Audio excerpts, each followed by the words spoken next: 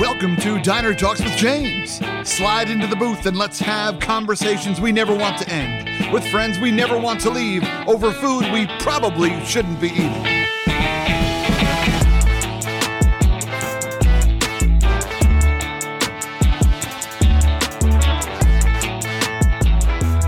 My friends, what is going on? Welcome to another episode of Diner Talks with James.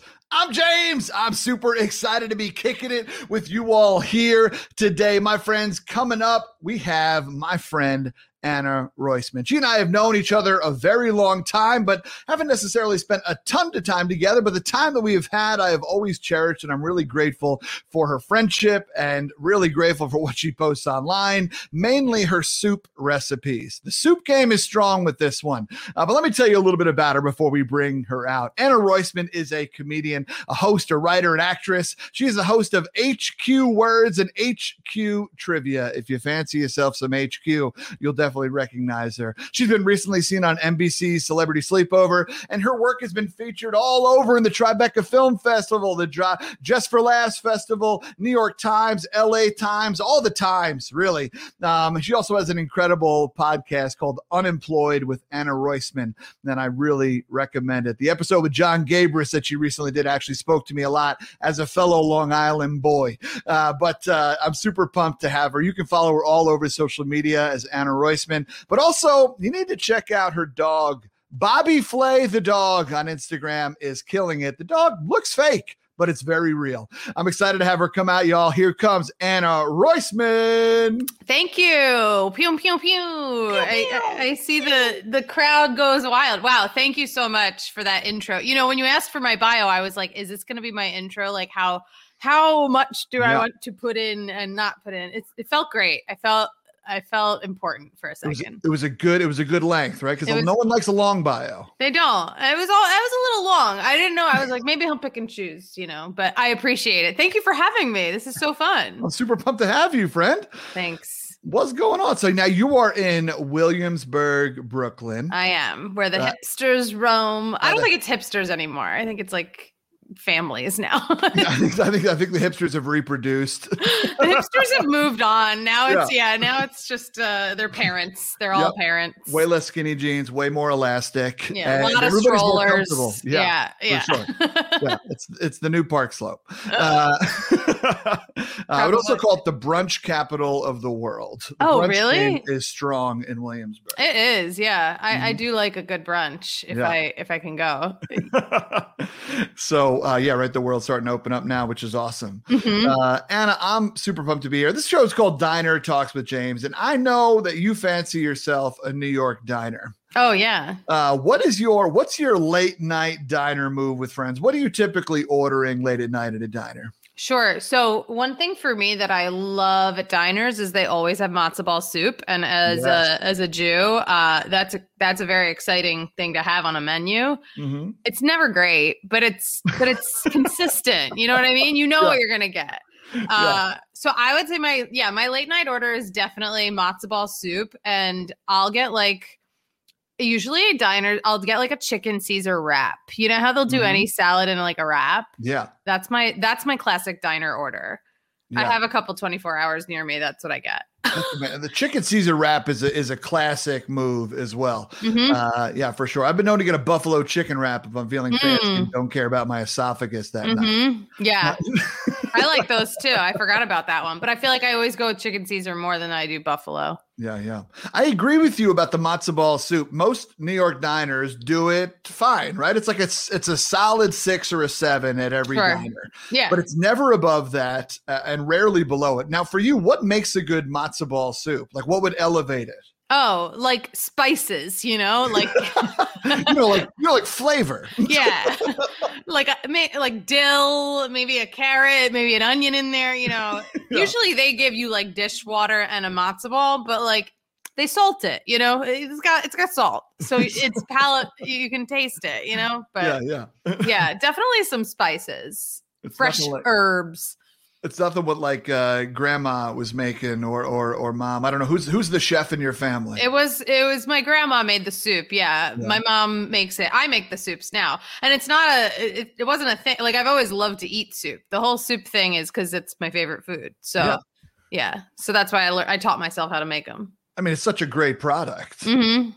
And fun fact, though, I hate making matzo ball soup. It's the one soup I have fucked up multiple times that I just give up. I'm really good at other chicken soups, like other chicken noodle soups, but like I can't make a matzo ball for the life of me. I have yet to perfect one. So it evades you. Yeah. So I'll stick with other soups, but it's embarrassing because people are like, she probably likes to make that. And I'm like, that's anti-Semitism. And I'm like, no. First off. Oh, you Jewish? Wonderful. Yeah. Yeah, right. Exactly. I am also a soup lover. Hale and Hearty soup, I think, is an underrated place around New York. Oh, I love Hale and Hearty. I used to get that all the time when I had a day job. Yeah, for sure. Yeah. Easy grab and go. Now, when did your love of soups happen? Was there a soup that did you have like a crab bisque growing up where you're like, what is this world of soups? Like, was there a soup that changed the game? Not that I remember. I just always loved it. I like really, really hot food. Yeah. So does my mom, like to the point where most people would say that's boiling. That will burn me. I love it like that. Like when I reheat something, I do like 3-4 minutes, which I think is like above what most people do in a microwave. Like my boyfriend will not eat anything I heat up for a while because he knows it's like going to be like piercing hot. So I think maybe because soup's like the hottest of the hot foods. So sure, yeah. I don't know. I just always loved it. I loved ramen. I used to make cup of noodles, like, the cup of noodle. I still make them sometimes. Those are like a really good food for me to have late night. But cup of noodles, I used to make them at camp, like even with shower water. I'd like hold it up under a shower head. That was like I'd prefer that than like chips. I love chips, but then like cookies, I guess I'd be like, I'm just gonna go make a cup of noodles and like hold it up against a shower. Everybody's like, where's Anna? I'm pretty sure she's eating soup in a shower house again. Soup in the shower house, yeah. Her pores look great and her esophagus is happy. Yeah. That's incredible. I am a creamy soup lover. So I like your chowders and your bisques. And I'm also New England clam over Manhattan. I don't understand what happened to Manhattan clam chowder and why it exists. I don't agree with the tomato broth. Some people love it, but I don't understand why. I love it. I gotta say, here we go. I love it. I don't do creamy soups. That's why. So you learn to love every soup that's not a creamy soup. Because I'm lactose intolerant. So I haven't had real dairy in 14 years. Yeah. Which is a long ass time. I was like young when that happened. It wasn't trendy then. It was like medical, now everyone's like dairy free. And I'm like, thank God it became trendy because there's so many more options for a person who actually had to cut it out at, early in their life. But so I don't eat creamy soups unless it's like a non-dairy creamy soup. Here's the thing. Manhattan clam chowder, if it's smoky and if you top it off with Tabasco, it gives you what you need from like a seafood soup. Okay. It's so good. But then again, I haven't had the creamy one in 14, 15 years. So that's probably better. But if you can't have it, you got to do it right. It's all about what you put on the soup. I don't think a soup is ever perfect on its own. Yeah. You got to zhuzh it up a little bit. I agree. You definitely do. Yeah. That's my mom's favorite phrase. Like, I'm going to zhuzh it up a little bit, James. Mm-hmm. Yeah. Mm-hmm. They zhuzh a lot in Long Island. Big time. Yeah. Big time. Yeah. A lot of zhuzhing on Long Island. Mm-hmm. Yeah. My mom's from Long Island, but she refused to raise her family there. No offense, but she thinks she got out. Yeah, no, for sure. Now, where were you raised? You were raised in the Philadelphia area? Yeah, I'm from Philly. Yeah, from Philly. Yeah, I'm basically from the Long Island of Philadelphia. Yeah. It's called the Main Line. Oh yeah. There were a lot of fancy cars in my high school parking lot. It looks like Long Island from a distance, but. Yeah. One of my favorite town names is on the Main Line. It's just Conshohocken, which was just fun to say. Very fun to say, yeah. Conshohocken is you know what else is fun to say on the Jersey Transit? Metuchen, New Jersey. Yeah. That was a good one. Yeah, for sure. Yep. And Manassas, because it's Manassas, Virginia. But anyway, yeah, there's a bunch of stuff. Yeah. That's what this podcast is, right? We just make fun of town names for a while. Mainly Jersey, I think, since it's in between us. We're just going to shit on that for a while. Yeah. Conshohocken, though, is right where my high school was, right by Conshohocken. Like, I'd go to the Conshohocken Wawa, like, after high school if I wanted there you go. to. Mm-hmm. There you go. Now, here's the other thing I wanted to ask you about this. Since you're someone who loves hot soups, what are your thoughts on like gazpachos and vichyssoise and things like that? Are you like, get the hell out of here, or has the soup aficionado kicked in with some of those? It's kicked in. It's funny you said Hale and Hardy. Hale and Hardy used to have an amazing gazpacho. I don't know if you ever had it, but I don't like cold soup. Oh, it was really good. Like it needs to be a really, really hot day for me to like want it, you know? Sure, yeah. But I'll still eat soup on hot soup on a hot day. But I don't mind the cold soups. If there's a hot one on the menu, I will order that before the cold. Yeah. You know? Here's a random quirk about me is that I don't like foods that in my brain are supposed to be hot to ever be served cold. So for example, I don't like cold soups. I also therefore don't like macaroni salad, pasta salad. Okay. I'm just like, what are we doing? Also, if I'm going to order a sandwich out, the least you can do is melt the cheese. Right? Like, what are we doing over here, in my opinion? I like that. So you don't like when they like grill vegetables and then like put them out cold on a platter. You wanted that hot. No, that eggplant looks like dead fish. Yeah. I get that. That's not too quirky. I get it. I don't love pasta. I never ate really macaroni. Like I'd prefer potato salad over pasta salad easily. There it is. We're really hitting the hard stuff. You know, this podcast is about vulnerability. And I love that we've really gone in. I'm just hungry now. Yeah. Yeah, right. Can we actually take a break? I'm not proud of this. You mentioned ramen earlier, and this is the last soup conversation we'll have, maybe. But I'm not proud of this, but I was living in New York. So therefore, I was like around 24 years old or something like that. Mm-hmm. And I was in 24, and a friend of mine came to visit me from college. And she came up, she's like, oh, I really want ramen.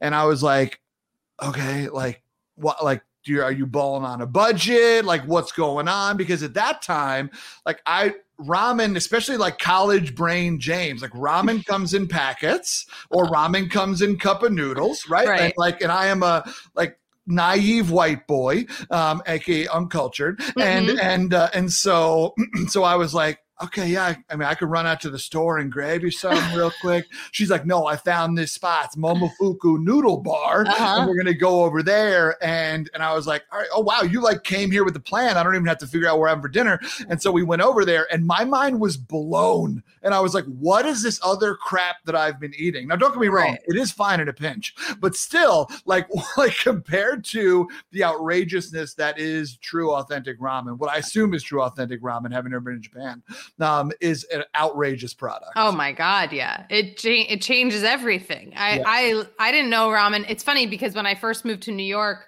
well, not first, I was here and then I was in LA. And then when I first came back, I lived on 11th between 3rd and 4th Avenue. So right near the Momofuku Noodle Bar. But there was also, what's the other ramen place? Why am I? Ippudo, which is the best, I think, in the city. Mm-hmm. And so it's always like a 90-minute wait. So I would like put my name in and then go home. And then like I'd do it 90. I was like, well, I live around the corner. I'd walk my dog, put my name in, and then like come back at dinner time. I was like, this is how you do it. You live right by the ramen place that's really popular. That takes no reservations. Yeah. That's how you beat the system right there. Mm-hmm. Yeah. Well played. Well played. Thank you. So you grew up in the on the main line in Philly. Growing up, what was Anna's dream? Like when you Montgomery were younger, County, I should say. Montgomery County. Not Delco, Monco. Yeah. Okay, there you go. Yo, we're gonna get a fight in the chat. There is no chat, but at some point in time there'll be a chat.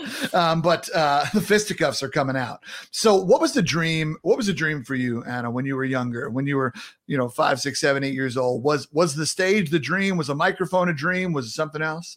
Yeah, I knew exactly what I wanted to do from the moment I was born. I don't remember ever wanting to do anything else. I wanted to act. I wanted to be on Broadway and sing and be in movies and work in fashion. Like I really, I don't think I knew what influencer was then because we didn't have those then, but like that would have been on the list. It kind of hits a lot of places. I didn't necessarily know I was going to do comedy.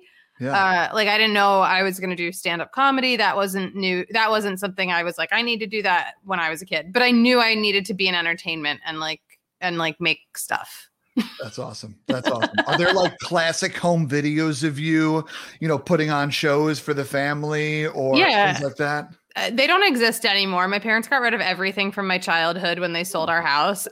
There's literally not, maybe they have, I don't think they have anything, to be honest. Yeah, they got rid of our house when I was in college. It's a sore spot. They didn't tell us. They didn't tell my brother and me. They told my sister because she was still around. But yeah, we were pretty pissed off about that. But every Sunday night I would have a show in my house. I was the oldest, so my brother and sister were my backup dancers, or they would serve as supporting characters. They were never the lead, obviously, and that's like not allowed. And so it was usually like a Spice Girls reenactment. Or like I did a lot of Britney or, Mariah Carey. I had a fish named Mariah Carey. So I was very, I was very into pop stars and I loved theater. Like I loved musical theater. And so I was just like, well, I'll be doing all of this. Like I thought it was no question. My parents are not in entertainment at all. So this was probably freaked them out as a child, Was there something that was there something that like triggered it for you? Or were you just like constantly like, did you see a movie? Did you watch a show? Did you what was it that was like, no, this is it? I don't remember. It was just being born. I watched a lot of TV. We were, I grew up in a house where my parents didn't care what we watched on TV. Doesn't matter if it's an adult show or, a rated R movie. Like literally they didn't ever have any rules about that. Yeah. So I watched a lot as a kid and my grandma loved theater. She would take me to see Broadway. My mom every year, like, for Christmas time, we would like go to New York and see like the two coolest shows of the year. So like I saw Rent when Rent came out. I was like 7, 8. I don't know.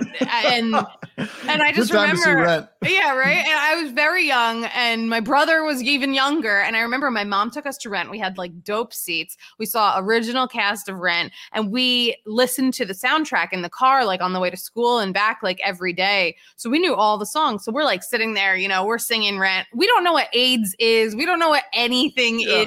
We don't know Angel's character is plot, whatever. Who knows? But we were like, this is so fucking cool that we're at Rent and I'm sorry, can I curse? I didn't. Please do. Okay, that we are at Rent, like we're seeing the CD that we listened to, like that was the coolest thing.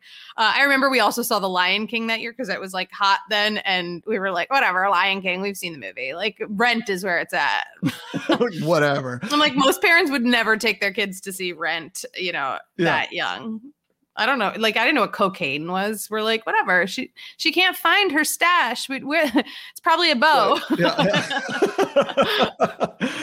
You didn't even know the general concept of what paying rent was, let alone all of the minutia in the plot. Yeah. I knew none of it. Yeah. But I knew what like sex was because I watched like, advanced stuff on TV. Sure. Yeah. But yeah, I was just like blown away by like shows and I did shows too. I would act as a kid and I'd beg them to put me in. I was like, but let me get an agent. Like, let me go and do film. Like, I don't need to go to school. I could just work. And like, my parents were like, no, but I begged them to be stage parents always. They weren't having it. They were not having it. Mm-mm. They said I could do anything I want when I graduate.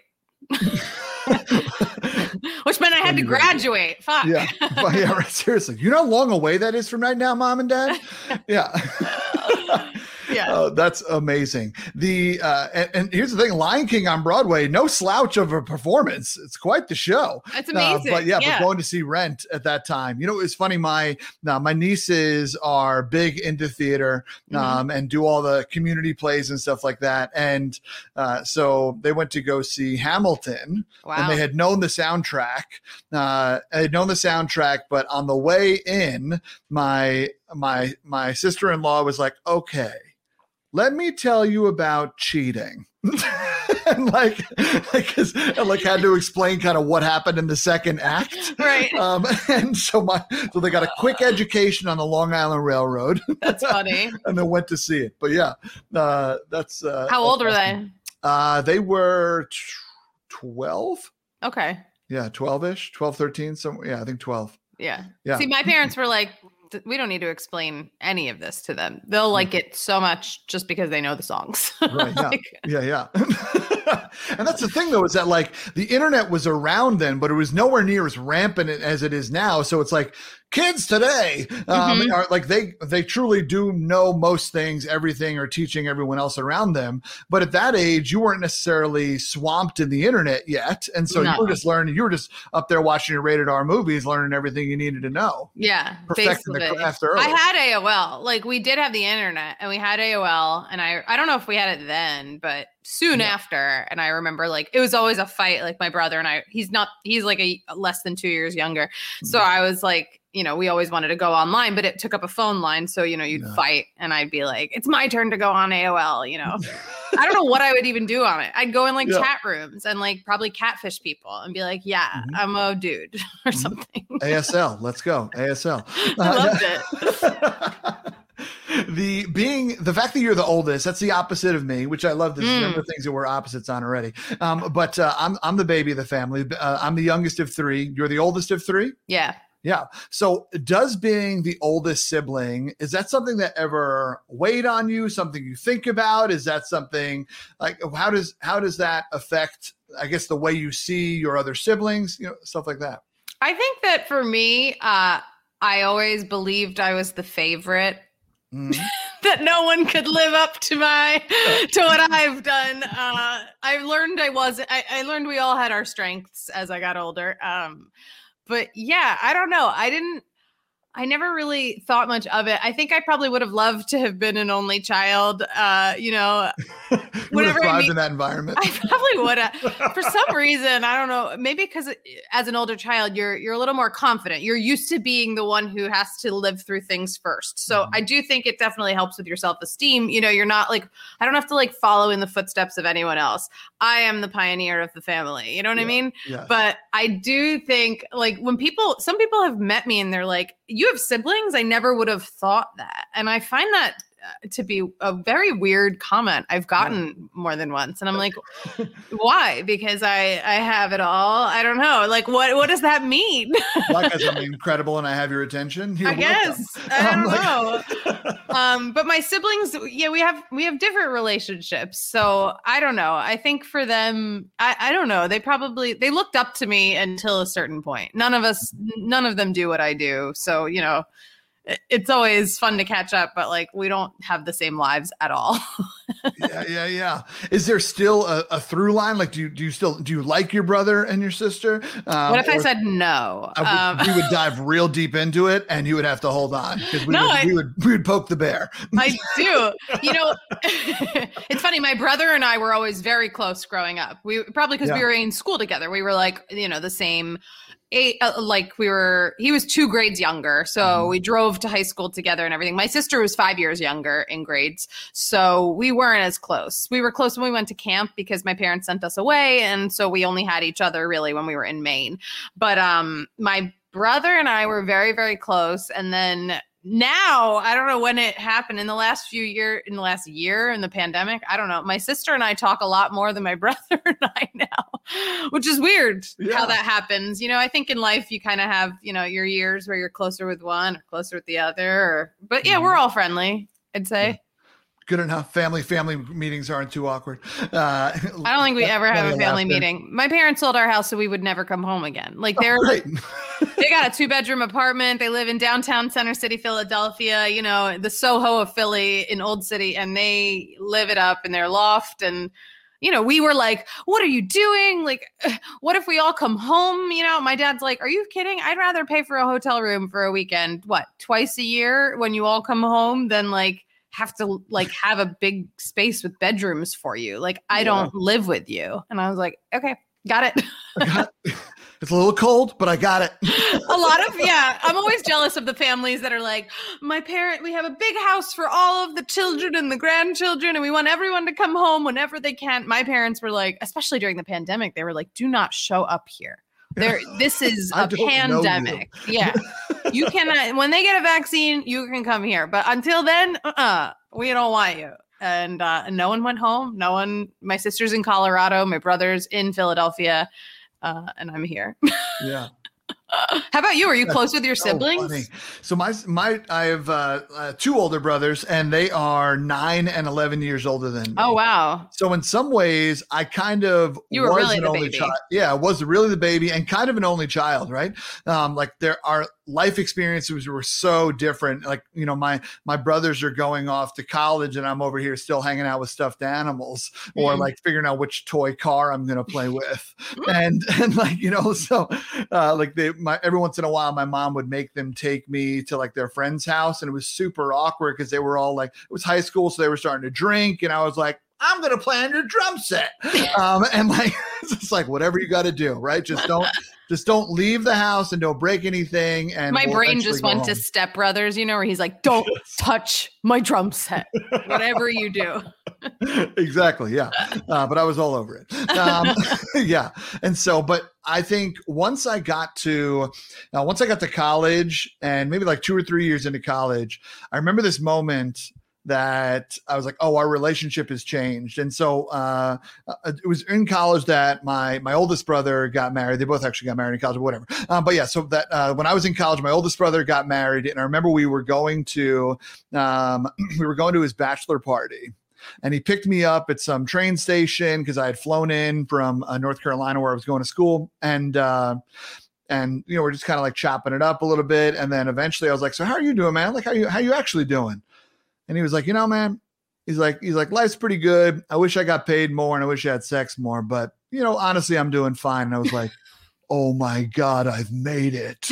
Right. You're talking about adult things. Like you That's see great. me as a human, right? Like it was that moment. And honestly, from that moment, we just started talking about regular life stuff, even though we were constantly in different phases of life, right? They're getting married, and I'm still, shooting stuff into socks. And they are, and then they're buying houses, and I'm getting my first job, and then they're having kids, and I'm like, I don't know, on Match.com or whatever. And so like, it just like, we were always at very different phases, but the conversations changed. Yeah. And it was cool that they started to see that I was a human capable of intelligent conversation. I felt like that with my cousins. I had older cousins who were always older, and they treated me so young, and they still do. We're not friends. So that's the end of that story.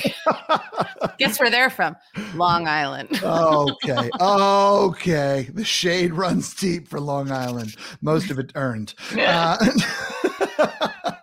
My grandmother loved it. While she was alive, she would defend it to her death. She was, Long Island is the greatest place in the whole world, better than Philadelphia. She moved to Philly when I was born, better than anywhere she ever, was. Long Island was it for her. And there it is. Yeah. It does have its charm. It is very expensive charm for what you get. But I mean, that's kind of like that whole corridor, like the DC to Boston, like everything is like, why we're paying this much? Fine. Okay. That's what we're paying. Yeah.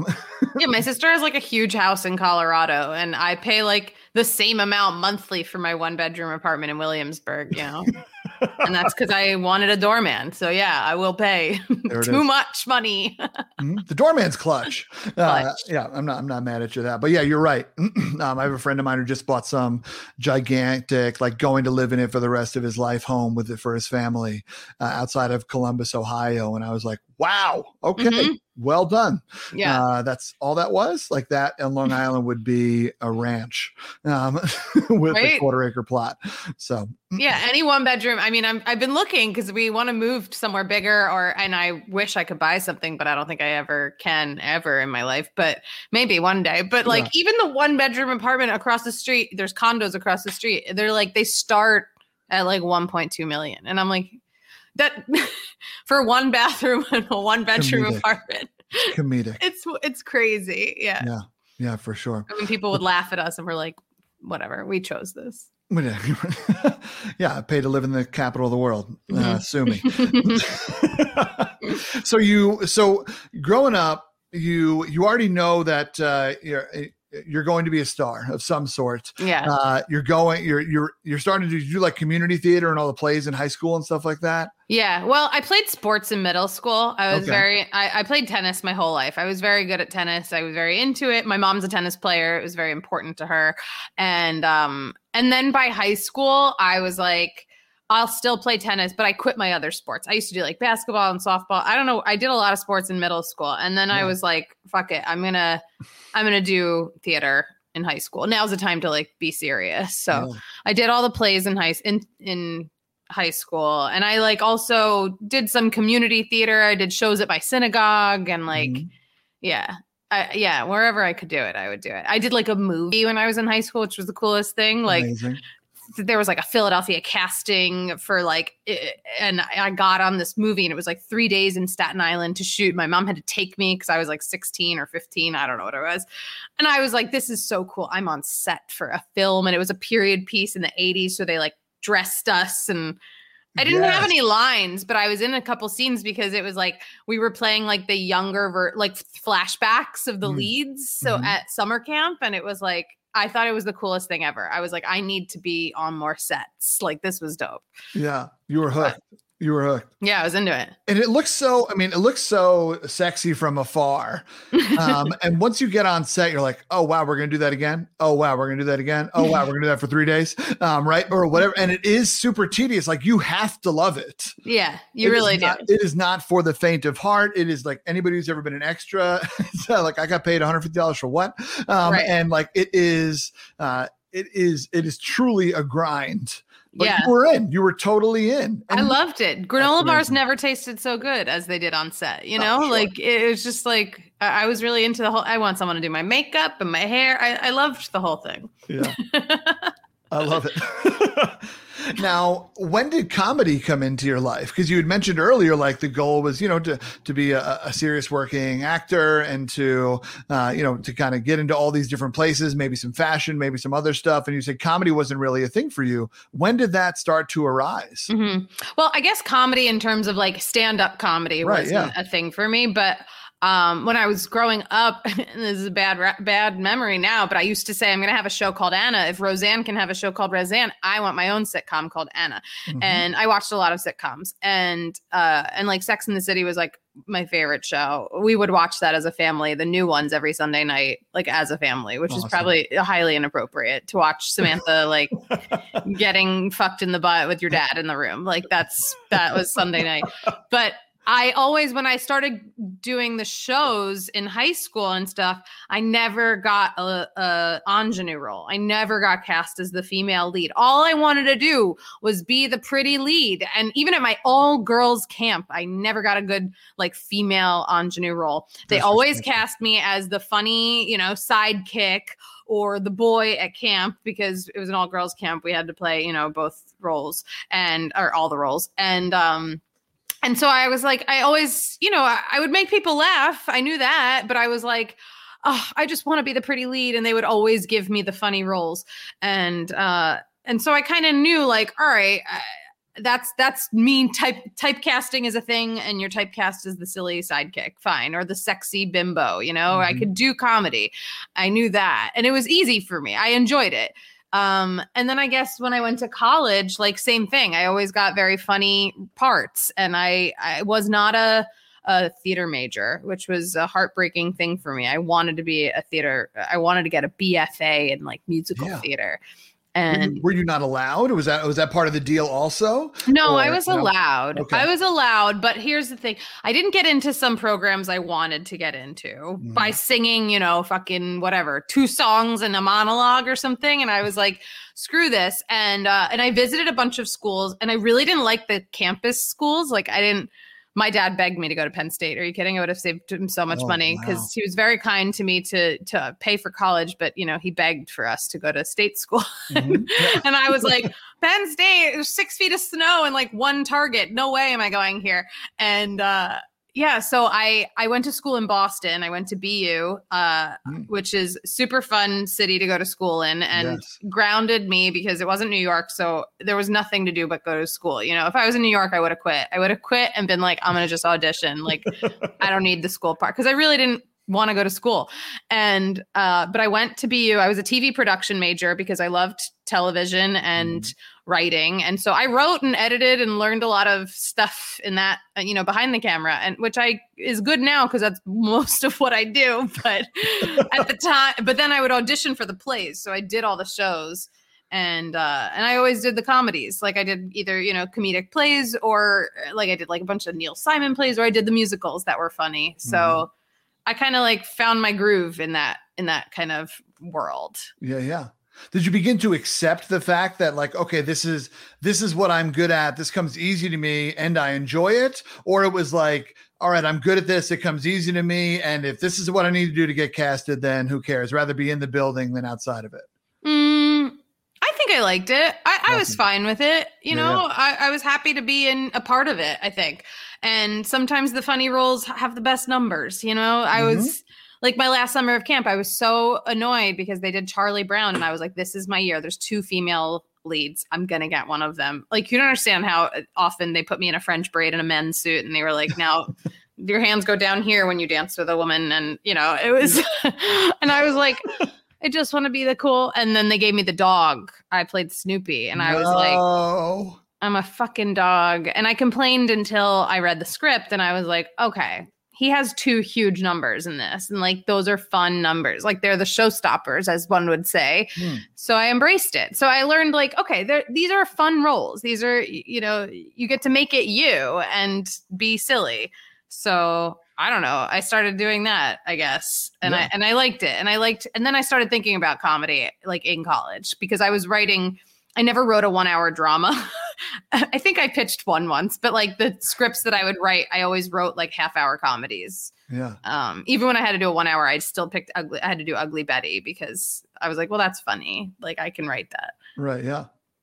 But that's awesome. That's awesome. Yeah. I Guys and Dolls is one of my favorite all-time shows. The first show on Broadway, and like Nathan Detroit is my dream role. Wow. Yeah. Like Nicely has Sit Down, You're Rocking the Boat, which is like the number, right? Showstopper. So, there's I did that my senior year of high school. That was my final show in high school.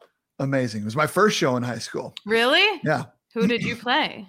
I was not, I played a gambler because it was my first show in high school. First show, yeah. So I was a gambler, and I was a person who was also frequently typecasted as the big, bombastic, funny guy, right? Like, so like we need someone, a caricature of an individual out here. And so I was that guy. They gave me the bright, I remember I had this bright teal with black pinstripe zoot suit. Like I had the brightest suit of the whole mobsters or whatever. They were like, he's got a vibe. We could put him in the fun suit. Yeah. And then they had me play the waiter when Sky Masterson takes her to Havana. Right. And so like I did all these ridiculous things with this coconut drink, and I was like, I'm gonna take my moment. Yeah. You gonna remember me. And Hell so that's what I did. When I auditioned for Guys and Dolls, I'll never forget it. It was my senior year, and I was like, there's no way anyone's going to play Adelaide over me. There's no fucking way. And I walked in there and I just sang Adelaide's Lament for my audition, and I had the perfect accent, and I wore an outfit, and I was like,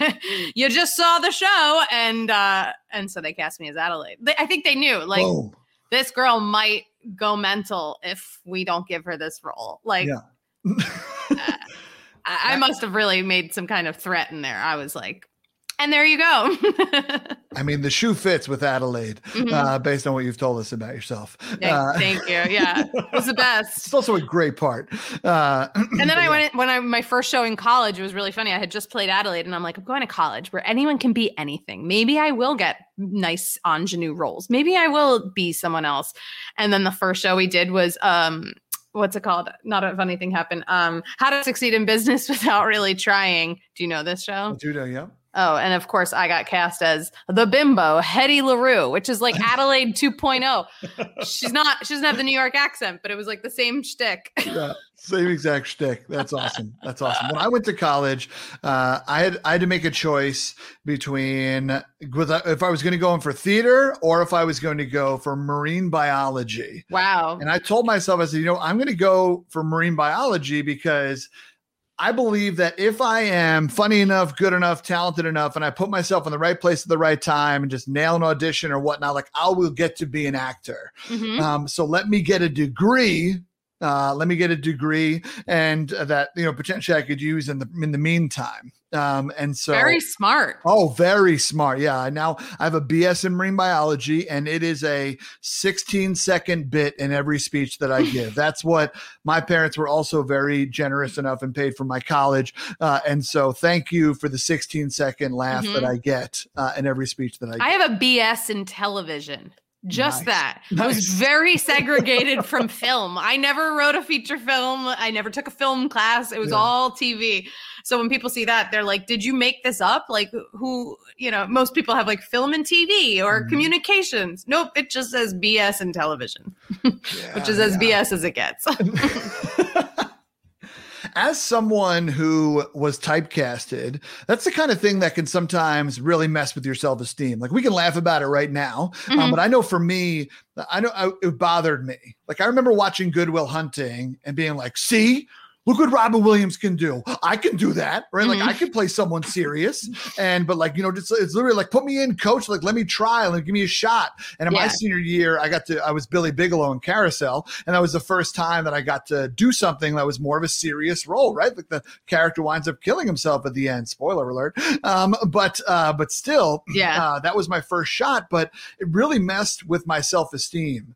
That's like, James, you belong in this box, and this is how people see you. They will always just see you as the funny guy, that they love having you around. And it's fun, but no one's actually ever going to like call and hang out with you or anything like that. But just come here and fill your role and do what everybody wants you to do. Right. It's an interesting story that really messed with my self-esteem, and my counselor we still have conversations today, but anyway, but the thing is that, I'm wondering if, did any of that affect you in any way, shape or form? Or did it cause you to work harder? Did it cause you to, or did it cause you to be like, you know what? This is the industry I want to be in. And if this is what you're telling me I need to do, then that's what I'm going to do.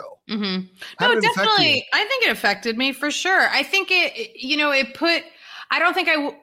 made you jealous. It made you feel that kind of like jealousy, almost like how we see it on social media when everyone puts their, perfect life out there, and you feel like I'm doing nothing. And all these people are on a billion shows and they're successful and they're booking jobs and everything. Like, I think it felt like, they get the big, the lead, and I don't, and I don't know what that, I'm not giving you that because I can do it. I can sing it. I could do it. I don't know why.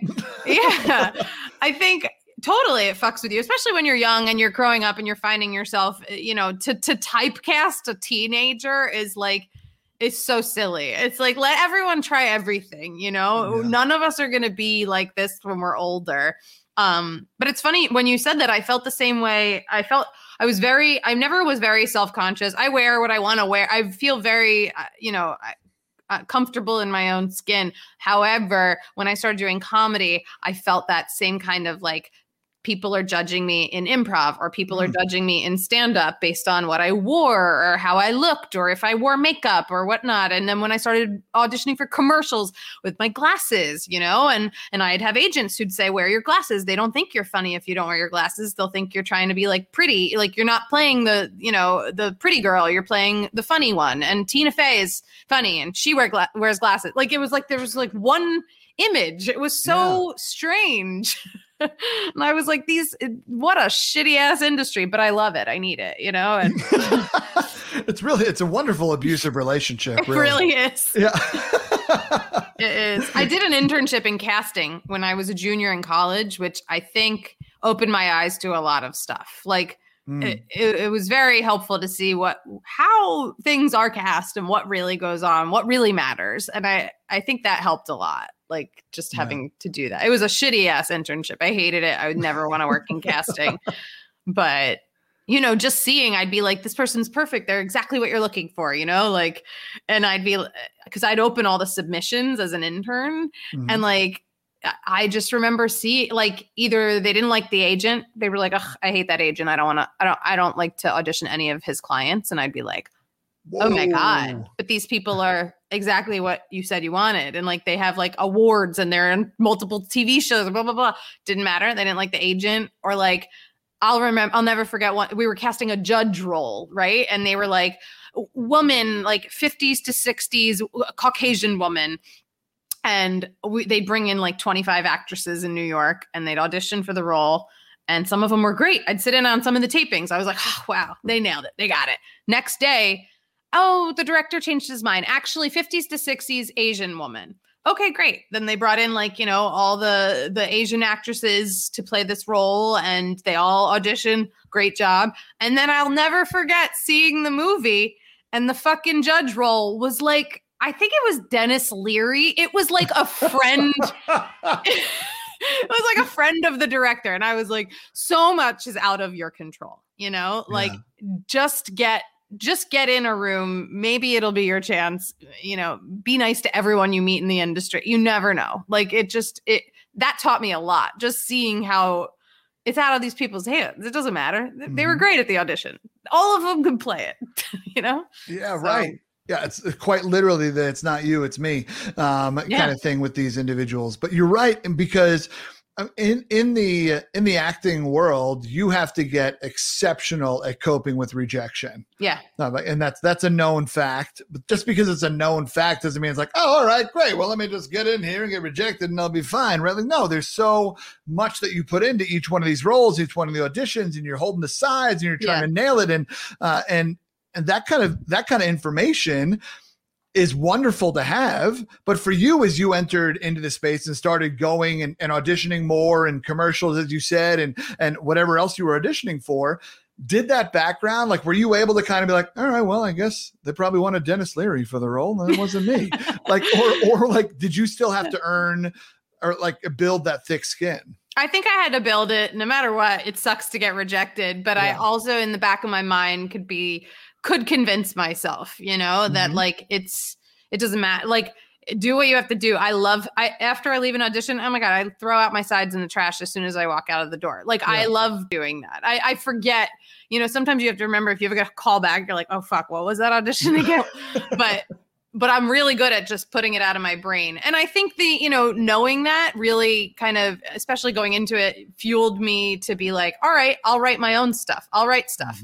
Because if I can make the project, if I can be the boss, then I get to say what goes. And, I could pick my friends, or I could, there's so much more flexibility when you do other things besides waiting for a call. No one calls to cast you. I don't know. You got to be your own boss. You started being your own boss too. And it's like, wow. Yeah.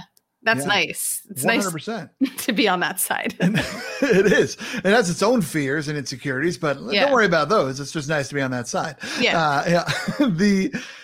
You mentioned this idea of having to wait for others' approval, and you and I both came up through the Upright Citizens Brigade Theater, and did all the levels of improv. That's where we met, and did all the levels of improv. I took some sketch. I'm assuming you took some sketch as well, and so we gave that company who knows how much money, and I don't regret it. I don't crap on them at all. I'm very grateful for the community that it helped me build in a city as big as New York.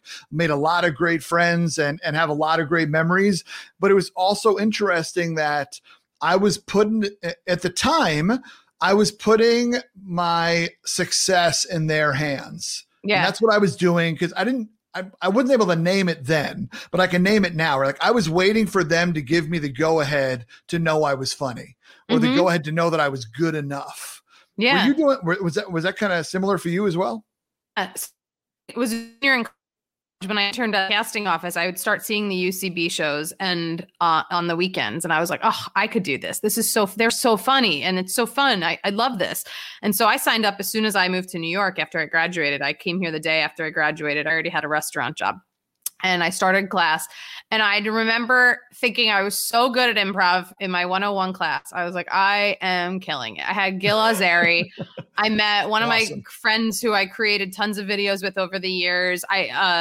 John DeMuth was in my class, like shout out to DeMuth. We had such a great core group, and I was like, these people, and some of them are still my friends today from that class. And then you move on to other teachers, and you're not as good anymore. And I was like, now I'm in my head, and everyone's like, are you auditioning for Harold? Are you doing this? Are you doing that? And it was all, and you felt like, as soon as you walked in that door, I felt like, oh my God, I have to impress these people. They have, I want to get ahead. I want to be on the teams, and if you're not going to get a commercial agent unless you get on a house team. And then if you get on a house team, you better get on ASCAT. Like it was grad school. I feel like in a lot of ways, because I didn't go to grad school. And there came a point, I think, where I saw a lot of people getting so sucked in, and it was all they did, right? And they were so funny and so talented, but all they did were shows in this basement, which led to so many careers. But I was also like, I don't like having to invite people to see me perform for one night that no one's going to remember what I did. It's not.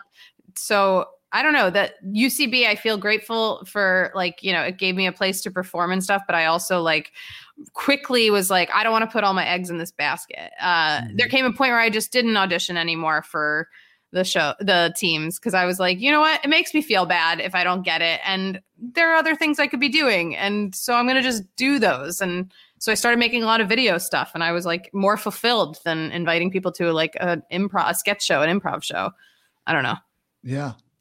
That's beautiful. I mean, it's right. Like at some point in time, you have to make the decision that what is going to fulfill me more, and what is going to, and who is going to be the controller of my energy and also my future. Yeah. Yeah. They didn't make me feel good when I auditioned and stuff. And I was like, I don't think they get it, and there are other outlets to do this kind of stuff. Yeah, for sure. And but I loved it. Yeah. Right. I still love the people and the experience I had there. I wouldn't trade that in. Yeah, no, for sure. A lot of times I credit it to, I was just like the wrong person at the wrong time for them, right? Like they either had someone like me already, or they were kind of moving in a different direction with a different style of humor than I was bringing. And so, and that is what it is. Yeah. And what's funny? In 2015, I wrote a script with my friend, and we got into the Just for Laughs festival in Montreal, and people at UCB started taking me seriously because I got into JFL with my script. And I was just like, I was annoyed. I was also like, haha, yes, I got into this cool festival that all these comedy people, try year after year to get into. I wasn't a new face, like a new face character, but it was like, it felt really good to do something. And whenever I have done something like I'm writing a new script, or I'm going to produce a video, or I'm going to shoot a music video, I don't know. Whenever I've put a project out there on my own, it has led to something else that's better. So, I wasn't sitting there waiting for them to put me on a Harold team anymore. I was like, all right, I've learned if I work on my own shit, someone will, see that. Someone else will see that.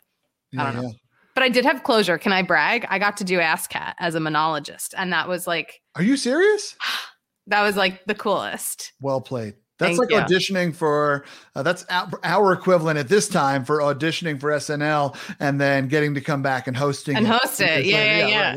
Yeah. They when I was doing HQ, when I first got hired at HQ, they asked me to come and do it. And I was like, oh my God, this is so cool. Me? Yeah. Yeah. That's amazing. Congrats on that. Thank you. This is also fun for people who have no idea what it is. We're just like, oh wow, she got to do something called ASCAT. That sounds like sounds like a really big deal. It's a big deal at the Upper Citizens Brigade. It's the Sunday night show. They always have a guest monologist, and then the improv show is just funny for that person because it's their stories. That's awesome. It is a big deal for sure. And so now that you've figured this out, or not now, over the past handful of years that you figured out that I want to be the controller of my own thing, right? I want to write the things. I want to direct the things. I want to I kind of want to be the master of my own destiny. For you, as you sit here and look at kind of where you're going and where you are, I'm wondering what's the goal? Where are you trying to go, or are you there, or what's next for you? What would you love to do? I'm nowhere near there. Okay. It actually freaks me out. You know, every birthday when I was younger, because unfortunately, because I knew what I wanted to do at a very young age, I had age limits for goals. You know what I mean? I was like, I will be at the Emmys by age 27. I will be at the Golden Globes by 29. Like I would give myself these fucking years. And then I see these years approach me and I'm not there yet, which is sad. So no, I'm nowhere near where I want to be. But I work really hard. I don't know. I have a lot of different projects going at all times. And I feel like you kind of have to. You can't just bank on one thing anymore. You know, even when you're in a meeting, it might not be the right thing that they're looking for, but you have 4 other things you're working on and they're interested in that. I've had that happen before where they're like, oh, we like that idea instead. And you're like, oh, okay, have it. You know, so I don't know. The goal is I'd like to produce some TV shows. Yes. I very much love the unscripted world. I host and I love reality shows. I don't watch like the Housewives and stuff, more like the competition, food, you know, talent competition shows. So yes, I guess in a way there are certain people who I'm like, I'd like their career where they get to be on camera, but they also serve as an executive producer on a lot of shows that they created, you know, like a Ryan Seacrest, like a Nick Cannon, like I don't know, like a Tina Fey. I don't know. She has a ton of stuff, but yeah, she's not as much an unscripted, but yes, I'd like to be able to produce shows that I'm curious to see make it on TV. I don't know. Yeah. And there's some that I want to be in and on and some that I don't need to be on that I just love the idea and I'm happy to see it go. Yeah. It's funny because as you were talking about that, I felt like this uncomfortableness of like, I'm talking it, I'm saying it out loud, or it just feel weird to share it. Or is it weird? Sometimes it's weird to talk about our dreams and try to name them, but also I think there's also a weird stigma sometimes around people who want to do what you want to do or what I want to do. I want to be on TV also. That's a big goal of mine. Yeah. And, you know, I'm trying to figure out a way around it. And I'm trying to, you know, like the big dream for this here Diner Talks is actually like, I want this to be a TV show one day. I want it to be 2 or 3 cam shoot, a mixture of comedians in cars getting coffee and Letterman's, like I'm telling you, Letterman's, what's my next guest needs to know him. Guest, right? Like that kind of, those kind of shows. Like that's what I would love for this to be. And like, so I'm trying to bust my chops. I'm gonna start getting in the hands of some producers. I'm gonna try to shop it around, see if I can win some whatever, right? Like, and there's times where it feels weird to tell people that out loud. And I don't know why it is. I don't know if it's because we're expecting people to push back on the idea of like, well, that's not, you know, you're never going to do that, right? And only 1% of basketball players make the NBA or whatever. What was it? I mean, I don't know if you felt yourself kind of like giggle a little bit while you were talking, or there was an uncomfortableness in there. No, I think I laugh because when someone says scripted, unscripted, I do it all. I'm like, okay, you sound stupid. But it's true. I do have a couple decks that are for unscripted shows. And then I have right now I'm working on a half-hour pilot and a feature film. So I'm like, yeah, I do have my toes in both worlds. But I think saying it out loud sounds silly. And I would judge if I heard myself say that, I'd be like, you sound, you know, it sounds silly. But you don't know what'll take off, you know, like you really making the soup videos last year. Like during the pandemic, I produced these 10, they're dumb. They're shot terribly. I'm really, you know, I'll say anything. I wear silly outfits, but I love doing it. And I produce a lot of better looking stuff than the soup videos, but for some reason they were fun to do. And I just did them in the pandemic and I got a job because of them working on a video game. I wrote for a video game that was about food that should be coming out. And so like, they were like, you know, food. And I do. And I did work in fine dining and I do know, you know, and I was like, you never know what things will lead to. So, you know, that's why, but I did laugh at myself. I don't know if I answered the question. You did. And yeah, it's, I think it's awesome. And you're right. It's about putting stuff out there and because you never know what somebody's going to see or what's going to stick. Right. And you didn't produce those soup videos because you're like, you know what? you know what this is going to be the angle for? I'm going to crush. There's probably some video game that's coming out that I don't even know exists. And like, right. Like that's not what it is. But, and so, there's a lot of power in just doing it. A friend of mine says, just hit the damn button and just press record. And there's power in that. Yeah. Like TikTok, I mean, that's a perfect example. Like a lot of people, they're like, I don't know what to do. I'm like, do anything. You throw anything at the wall on TikTok, you never know what's going to stick. Usually it's the shit that you don't work on at all will take off. But like, it's just like, it's a fun I love it right now. It's a fun platform to try anything. And some things that will stick, then you have a little like, niche for a while. And it's fun to do that. And like, I don't know. It's a great place to like just throw out your dumb ideas into the ether, and see what happens. It's truly a fun pool to play in. Yeah. I'm not good on it either. I don't have as many followers as anyone, but I'm like having fun with it. That's awesome. And the last concept that I kind of want to touch on here at the end is, I'm someone who thinks about legacy a lot. And I think it causes me to put a lot of pressure sometimes on myself of like, I do have these goals. I do have these dreams, and I'm not there by whatever age I thought I would be at, or I'm seeing so-and-so and they're this old and I'm this old. And so what does that mean? Right. And then you hear the other stories of like, oh, well, this person didn't get famous till they were 65. It's like, well, cool. That's good for them. I don't want to wait that long. Right. Like, and so I'm someone I don't know. Jean Smart's having an amazing year. I would love to have her career at her age. Doing just fine. Yeah. Doing just fine. Yeah, no, for sure. But the idea of waiting that long is right. I don't know. I think I'm a little too impatient for that. I'm not proud to say it, but it kind of is what it is. And so I'm someone who is kind of constantly thinking about things in the future. It sounds like even just with the way that you talked about these soup videos or the way that you talked about TikTok right now, that's not necessarily the way you think. Look you have goals, you have dreams and aspirations, but you're not every single thing that you press record on, you're like, this is going to be it, right? Like it sounds like you've been able to be more present in the pursuit of your dream. Would you agree with that? Yeah, I think I am present because it's funny when you said it before, I was like, I am present, but then I went back and I was like, I don't know if I am. I don't like to think too far ahead. I really do think, I don't know. I think it drives me crazier if I think too far ahead. I think other things that have happened in my life and therapy, have kind of like helped me stay grounded. And like, I also come from a family of people who are in recovery. And so, they're always one day at a time. For everything you have to complain about, they love to push, that on you. And I think it's healthier to just focus on, now, I don't know.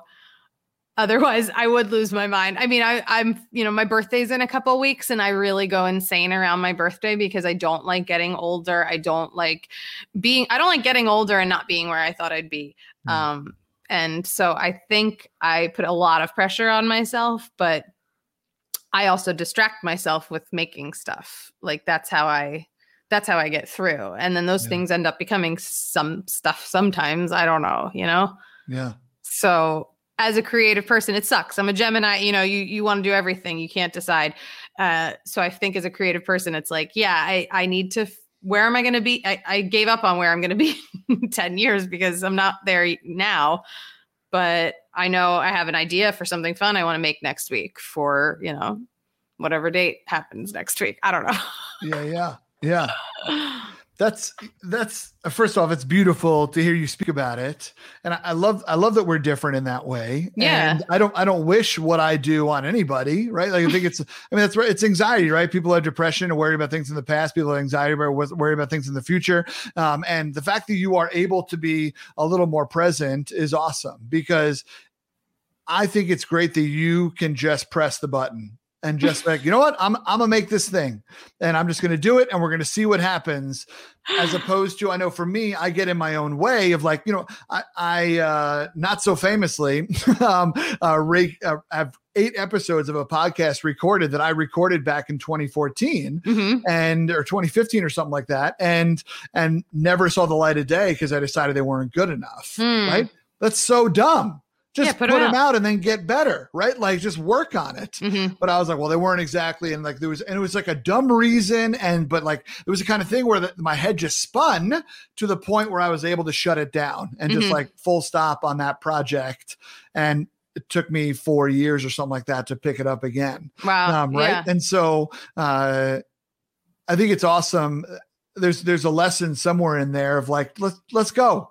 Right? Like you got to put stuff out there. And the fact that you're working on all these different things, that doesn't mean that you don't know what you want to do, or you don't have, it's like, well, scripted or unscripted or whatever. Right. It just means like, no, I fucking want this and I'm going to figure it out. And it's really cool as your friend, to watch you, keep pushing. Thanks. It's badass. Thank you. I don't know how to not. I wish I could not, you know what I mean? Like I can't binge watch television. Mm-hmm. I know. Yeah. Oh, hi. Sorry about that. He's done. He's like, thank you.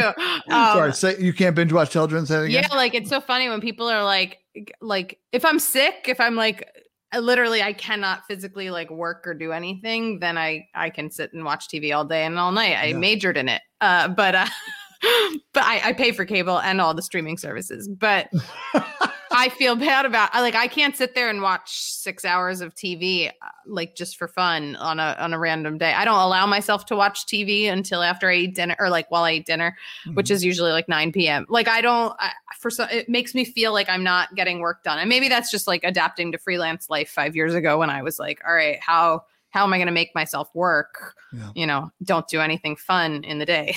That's a work day. I don't know. Yeah. Yeah, so I wish I could relax. I wish I could just like trust that, you know, I can give myself time. I try to on the weekends and stuff. Like I give myself, I'm better at it now. I think a pandemic really helped you to find a day or two in the week to not do shit, but I do that mental health day. Yeah. But I feel bad for myself if I can't do that to myself. Like, I'm like, no, you have stuff to be done. No one's going to write the script for you, you know? And like, you want a meeting for this to pitch this show? Like, perfect the deck then, like make it good and send it out. And I don't know. Yeah. I'm very hard on myself. I act like I'm in the moment, but I'm also very hard on myself. Yeah. Yeah, for sure. And I appreciate your honesty there. It is, first off, it's refreshing.